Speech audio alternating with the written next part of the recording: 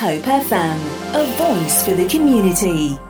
Well, yes, our very special guest, who we're going to really get into talking to in the second hour of the programme today, is Vicky Slade.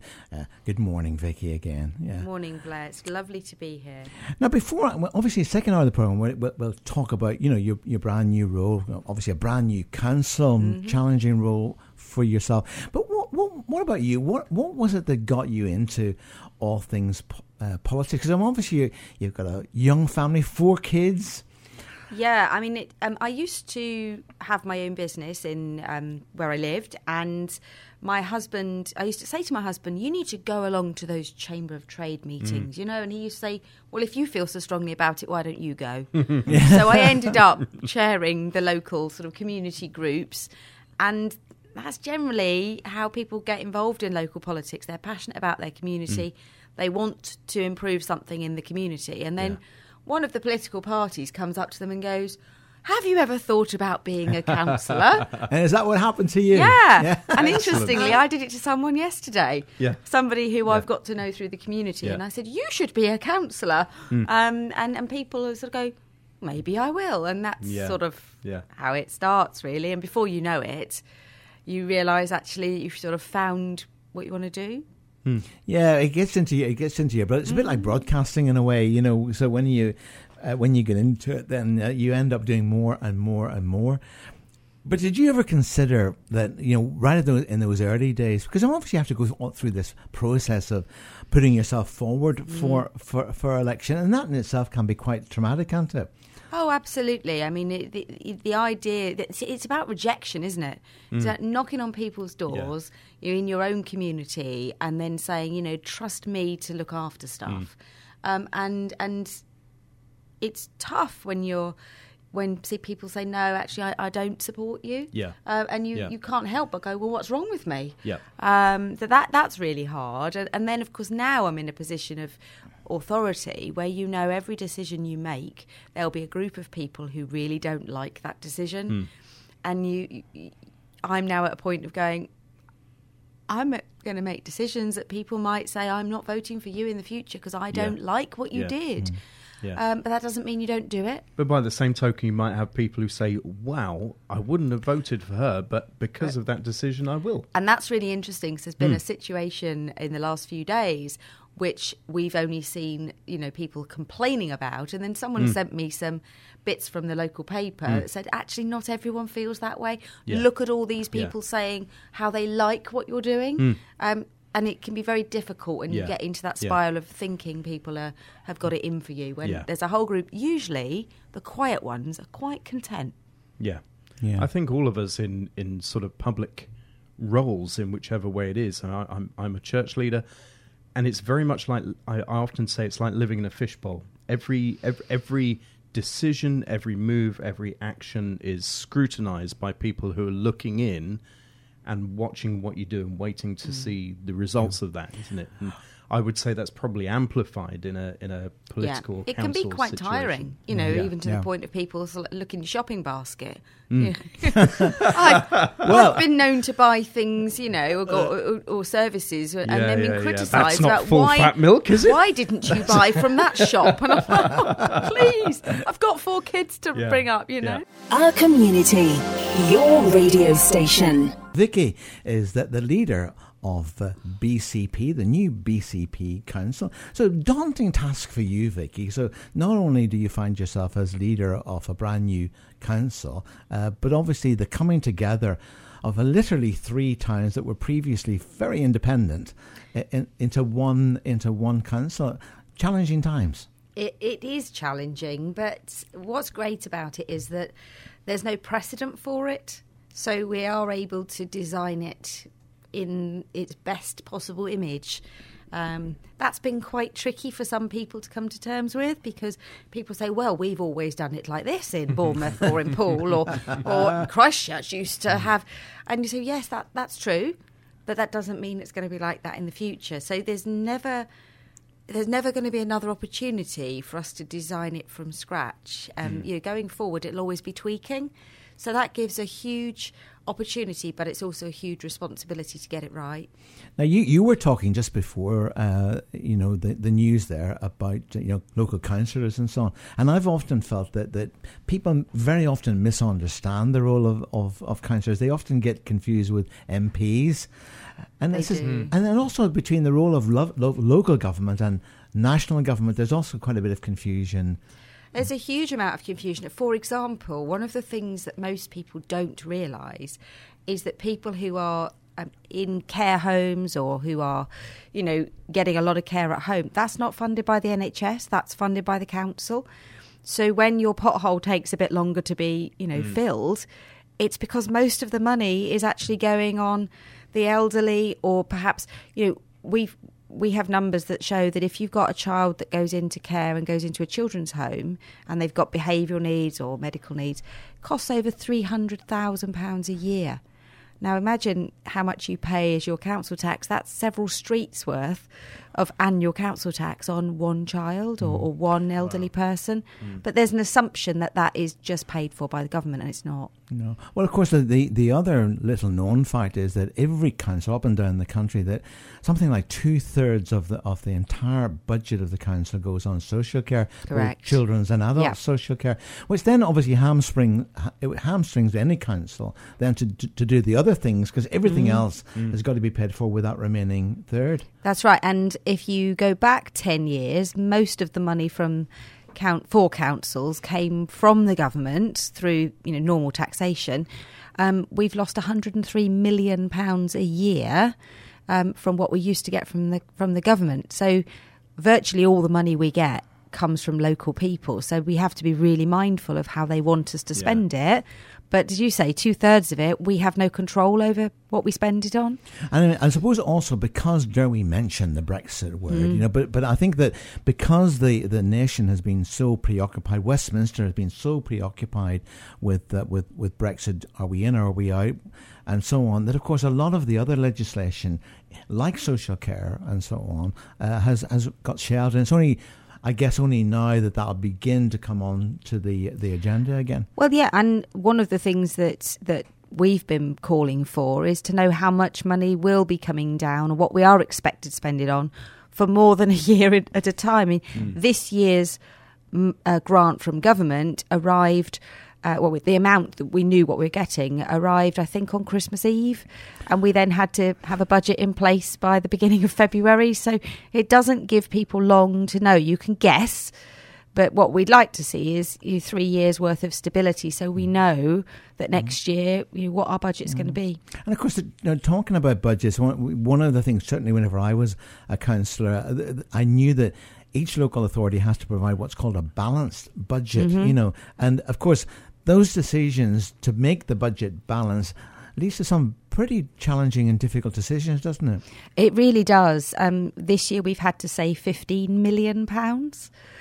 Try doing that without actually stopping doing something. And of course, clearly we're allowed to put the council tax up a little bit, but the law says how much we can put it up by. So we have to balance that. And difficult decisions have to be made, and departments will obviously defend their services, and as politicians we have to say, well, we're 200,000 short there. How are we going to fill that gap? Really, really hard.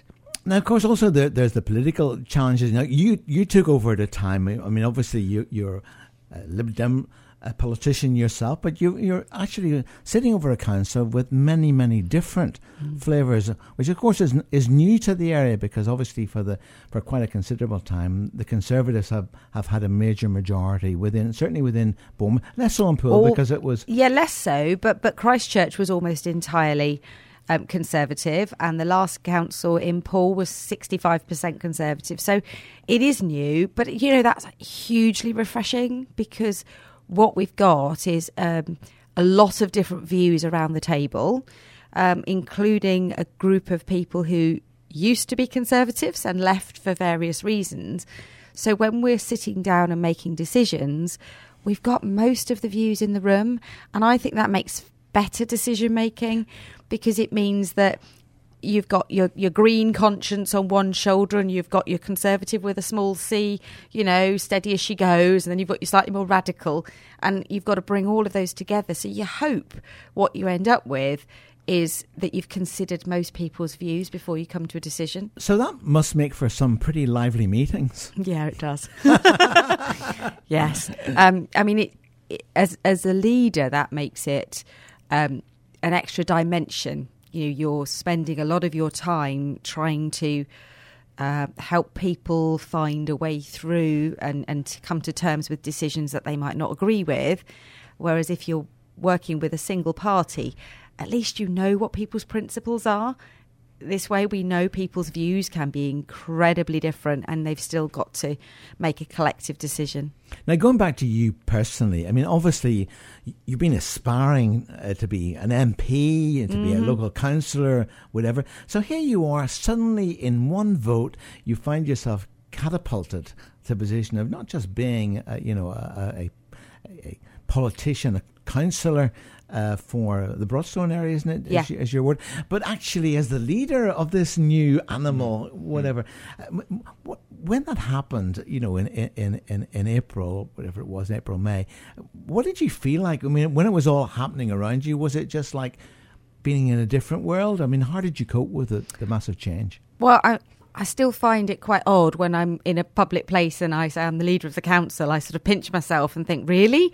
I went literally from backbencher to leader overnight, and the leader of the 12th largest council, that's crazy as well. So it's a real privilege to do it, but it is hugely daunting. And I wake up every morning and check my phone and make sure it's still there, because it is such a fragile position that we're in, that you do have to think, what if somebody's decided to move overnight or leave? That's quite an odd position to be in. But I don't think we believed that everybody was going to work together until it happened. There's a real trust, and I think that's one of the things which I'm really proud of, is that we spent 3 weeks with a bunch of strangers who'd never worked together. Some of us had never met each other. And over the course of 3 weeks, we were able to come to some common ground and to make a commitment to each other that the place was more important than ourselves individually. And that's been really humbling to see people prepared to put their own selves to one side. Our community, your radio station. Well, our very special guest today is Vicky Slade, leader of BCP Council. And just before we heard from our sponsors there, you heard that wonderful Ralph McTell song, Streets of London. And you don't need to tell you that homelessness has become a major issue, not just for BCP Council, but you can go to just about every town and city in the UK and see people sleeping rough. But it is a very misunderstood challenge, Vicky, isn't it? It is. There's a real mix. There are genuinely homeless people for many reasons. I was watching a thing on Universal Credit last night, and one of the people they featured had been literally sleeping rough for 2 weeks, and it was tragic, and he had no money for food, and it was awful. But we do have a problem with begging tourists, people that don't, they do have somewhere to live, either here or elsewhere, and they use our town centres as a means to make money. Yeah. And I think that's really sad, because they're exploiting the good nature of people who believe they're homeless. Yeah.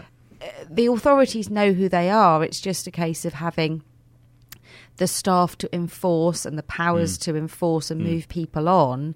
I'm reassured around the genuine homeless problem. I know that our team I did an audit recently. I asked for details of everyone we know to be homeless. The amount of information we know is massive. Some people aren't ready to be helped. Yeah, no, just not. Obviously, I worked with social care for quite a long time, and you're quite right. I think it's quite sad, really, in a way, because where there are people who have mental health challenges or who genuinely, because of their circumstances, are made homeless, I think that those people do respond when they're given the opportunity. And then there are teams obviously in BCP that are working on that. I think the more difficult challenges are people who are begging, and sometimes very aggressively, and actually making quite large sums of money. Absolutely. I mean, we're looking at the moment at a project of how can we stop people begging for cash? Because we were talking before about, lots of people give a sandwich or a soup or a coffee. Actually, that's often rejected because what they want is cash. Wants cash. Absolutely. So we are we're talking to some people about, can we have a system of banning cash begging and giving a system where you can give contactlessly on some of the shop windows, and that money is held centrally, so people can access the money they need for the things they need. Can access food, blankets, etc. People can still give, but give in a constructive way. But there's got to be a system in place, and that's going to take a while to work with our partners to get there. There has been a scheme over in Christchurch operating, because my wife's associated with the Water Lily charity, and I know that Christchurch were offering, where you could, not dissimilar to what you're suggesting, Vicky, they were giving a buy voucher, so you'd buy a voucher, which actually somebody could then take and get a meal and whatever. But although even that was abused, because some of the guys were saving them up and then selling them on, which is so it's very, very hard to completely close a loophole, but it's a much better thing than just giving people cash, because often for many people it unfortunately goes on drugs and drink, doesn't it? Well, the other problem is if you're being asked aggressively for money and you're walking through town, it then makes you feel uncomfortable. And sometimes that, then you're thinking, you're walking, perhaps you're vulnerable yourself, you've got small children or whatever, and you think, I don't want to be here. So we've got to get to the root of that problem and take it back. But, we've done our count for January, and the numbers have gone down 26% than they were in December, which indicates that perhaps people were coming here to beg and appear to be sleeping rough because they know that there are people spending money. That's a bit of a problem. So, absolutely. I think it's a very real world scenario, isn't it?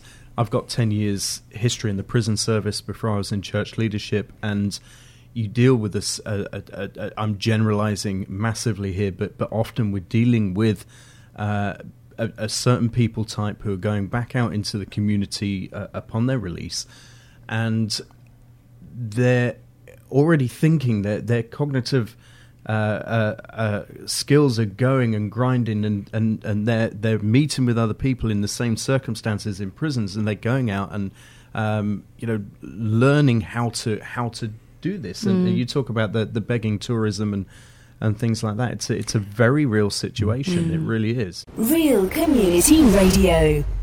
You have to be brave, don't you, Vicky, to be in public life these days. You do, and you have to have a very thick skin. Well, of course, you are personally responsible for all the homelessness in Bournemouth. It's all my fault. and it's all not, my fault. And it's not just that, but I mean, what about all these shutting down of businesses? That's your fault as well. All my fault. Yeah. Having said that, I did... It is incredibly sad. Don't get me wrong, it's incredibly sad. In my own high street... the business I used to own, I sold it in 2015, although everyone thought I still owned it, and keep saying to me, why have you closed the shop? I'm like, I sold it 4 years ago. It wasn't me that closed it.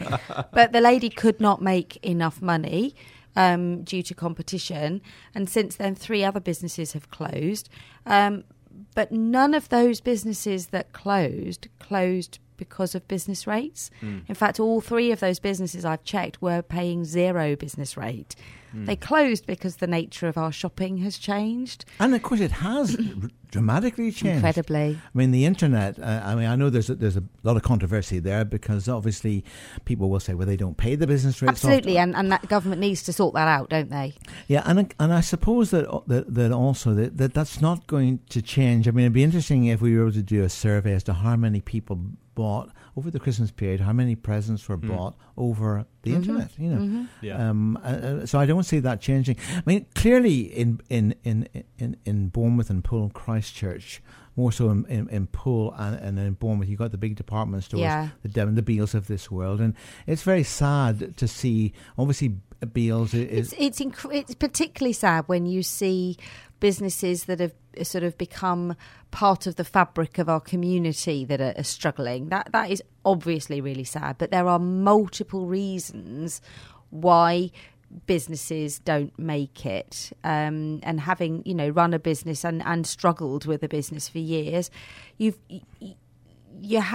multidimensional. You can't blame one thing. Business rates will be a factor. Business rates are set by the government. The changing nature of the high street, people aren't going to the high street because they're shopping online, they're working longer hours. Some businesses don't yet have a website where you can buy off the website. And so that's how a lot of businesses have adapted in saying, well, come to our store, but actually if you can't get to our store, you can still buy from us through our website. And I noticed there's another very big high street store that tends to be at the bottom of the market. You can't buy off their website either, which is interesting. But because it's very, very cheap, they're able to get people to go into the store. But I mean, staggeringly, all businesses are challenged, large or small. John Lewis, which you would see is very, very secure with their Waitrose brand, and indeed their department store over in Poole. They're having challenges, the biggest and the smallest.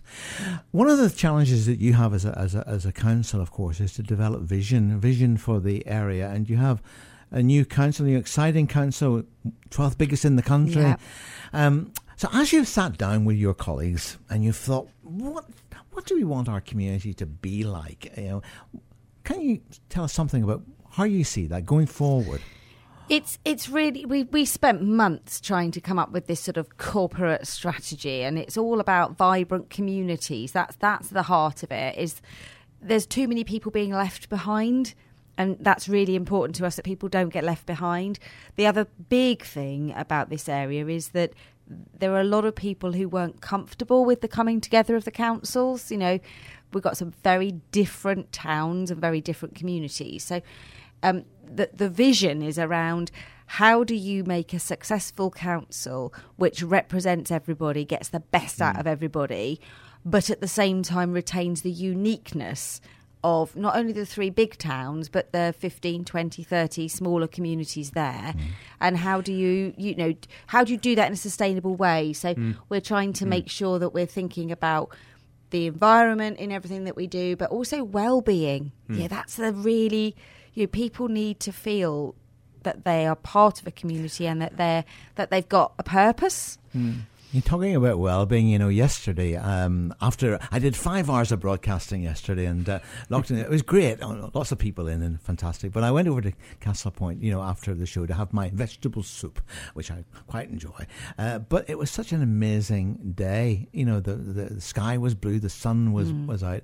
And I was thinking, what an amazing place. Now, that was Castle Point. If I then transported myself to the seafront, of, was it 10 miles of amazing sea and sand. There was a programme last night I was watching, I don't know if anyone saw it, I think it was Trust Me, I'm a Doctor, and they were saying that people aren't spending enough time in nature. Absolutely. And they were saying if you can increase the amount of time you physically spend outside to 2 hours a week, it has a dramatic impact on your stress levels and therefore things like heart attack, diabetes, stroke.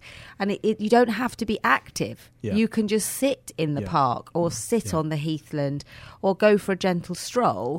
There is no need for you to feel the need to run or do yoga. You could just sit and that makes all the difference. And that struck me as, there are very few places where we live here where you're more than half a mile to a mile away from either from the coast or from the heathland or from a park. And in terms of the challenge, it's obviously some of them we talked about today, whether it be social care or whether it be homelessness or the challenge on the high street. I mean, clearly the days of the department stores and the shape of towns as we have known them is not going to be the same.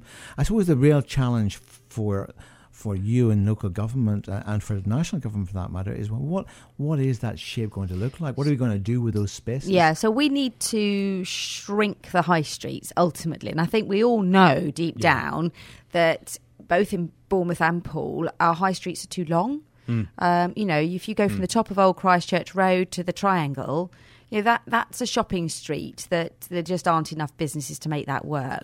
So we've got to try and figure out how do we change some of that into residential, into leisure, into offices, so people are living, working and shopping in one place. Yeah, absolutely.